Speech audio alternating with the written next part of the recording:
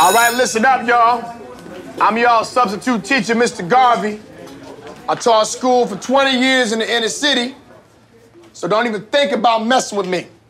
Y'all feel me? Mm-hmm. Okay, let's take a roll here. Jay Quellen. Where's Jay Quellen at? No Jay Quellen here?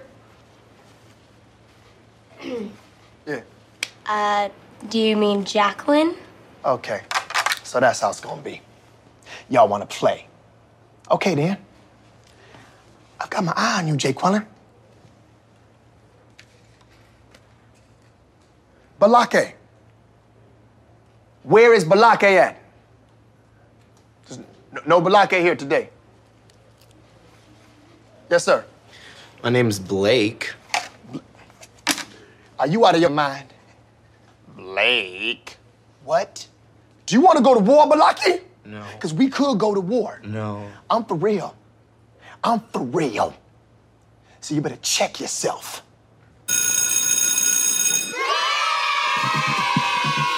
Thank you so much for tuning in today. I certainly appreciate your time. I know it is busy as we begin another school year here in the States, and I hope things are going well for you. Have you smiled yet, or are you waiting till Christmas? How strict have you started out at the beginning of this school year? How firm are you, and how fair? We're going to be talking with Mr. Robert Ward, and Robert has over 2 decades of experience teaching English language arts and English language development to a diverse population of students in public middle schools in L.A., Los Angeles. He also mentored over 200 teachers at various stages of their career. He's put a lot of that knowledge and experience and mentorship into a book called The Firm, Fair, Fascinating Facilitator. Inspire your students, engage your class, transform your teaching. He's going to share some of those insights with us. So let's get started.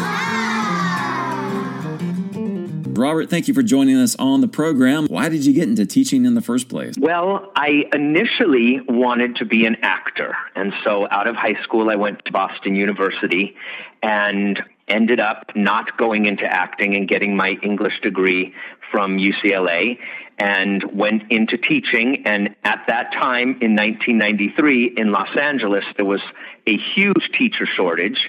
And they were offering what were called emergency credentials. And so basically, if you passed the California Basic Skills Test and you had a BA and you had a heartbeat. Congratulations. Here's your room key. Now go teach, and best of luck to you. We hope you survive. You were lucky to get a key sometimes. And I started 9 weeks into the semester. So my students had a series of subs before me. So it was not an ideal way to start out.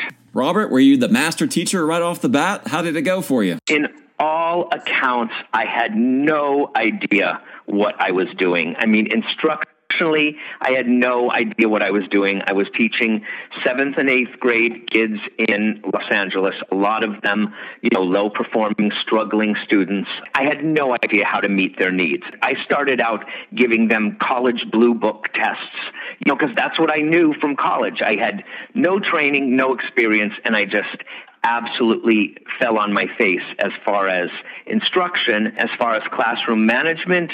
Oh, my goodness. I just started out so terribly. I let the students sit wherever they wanted, which they sat in exactly the places where it would be to their worst learning advantage and my worst teaching advantage, and it just went downhill from there.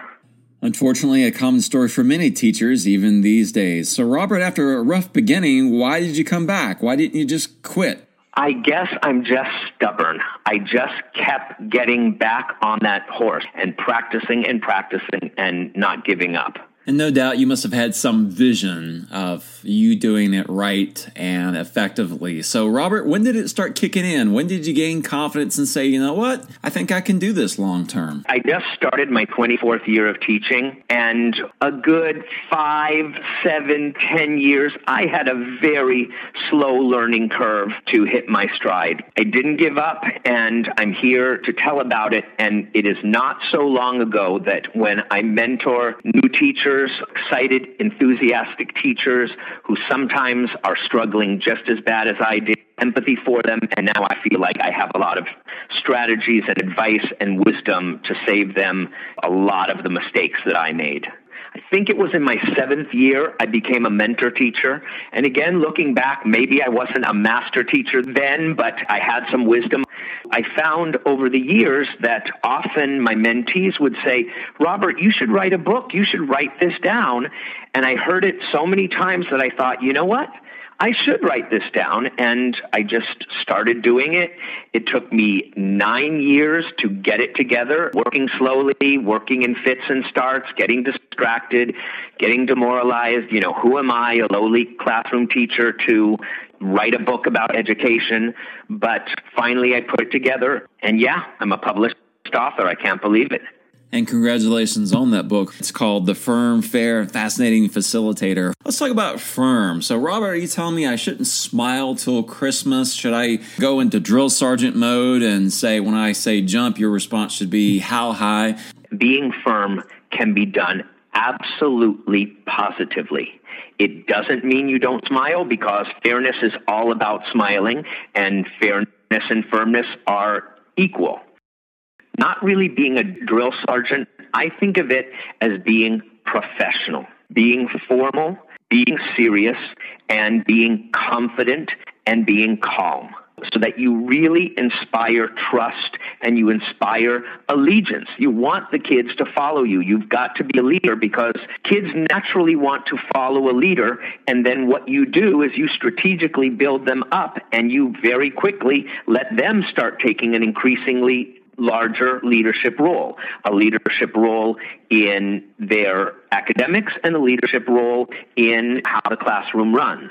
Classroom management has got to come through planning. If you are not well prepared, proactive, and have a clear set of procedures, how are kids going to follow basic rules of courtesy and respect? You've got to have a clear game plan. You've got to have that positive reinforcement, praising them, not just for their cooperation, but very quickly for their effort and their intelligence. Effort and intelligence should be praised absolutely equally. Trying hard is just as wonderful as getting it right on the first go-round.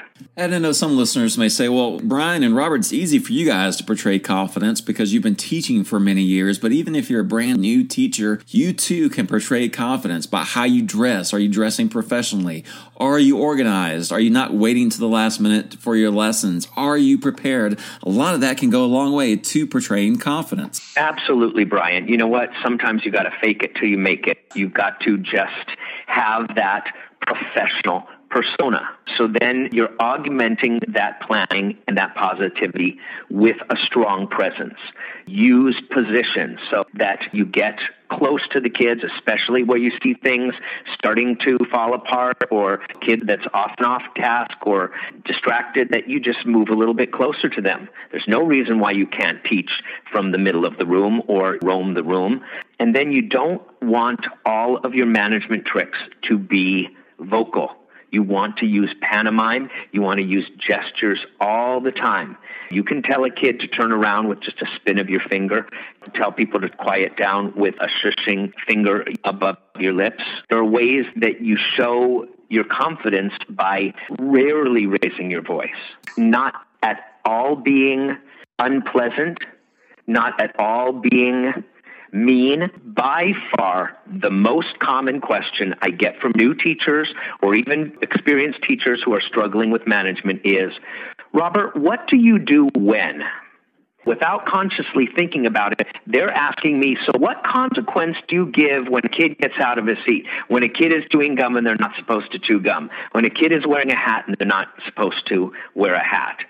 And what I try to do with the teacher is pull them back and say, listen, forget about consequences and try to think of being proactive and having procedures so that from day one, this is how things have always been in your classroom, and that you keep small problems small and isolated, and you can often take care of those problems with just a quick whisper at a kid's desk or a quick gesture or kind of getting close to them and letting them know, hey, I'm watching you, without even a word, without even being threatening or being negative, so that the kids know, okay, I want to redirect my behavior. You've got to think of redirecting behavior instead of always wanting to issue a consequence. Keep things positive and productive. You are being so warm and so supportive and so encouraging and so nurturing and making the class really fascinating and really interesting on a very meaningful level, giving the kids choice so they feel empowered, and then also being a darn good teacher where, you know what, I always struggled with English and I always struggled with math, but not in this class. This teacher breaks it down. This teacher reinforces things. This teacher gives me feedback. This teacher gives me support. It's not just about being a manager. Teachers need to be sensitive. They need to be encouraging. They need to be empathetic, but they also need to push and prod and nudge and suggest sometimes. You can't just let kids be kids and do anything they want or just baby them. It is business when my students are in my classroom. That business is engaging and interesting and validating and encouraging and wonderful, but it's business. It is deeply fulfilling to have structure and stability and security. It is deeply fulfilling to have a teacher who builds up your self-confidence and who you truly trust and you know cares about you. It's deeply fulfilling to be in a meaningful, engaging, empowering classroom, and it's deeply fulfilling to succeed at academic tasks. Author, teacher, and mentor Robert Ward, and his book, The Firm, Fair, Fascinating Facilitator, Inspire Your Students, Engage Your Class, Transform Your Teaching. Have a great rest of the week, and we'll talk to you again soon.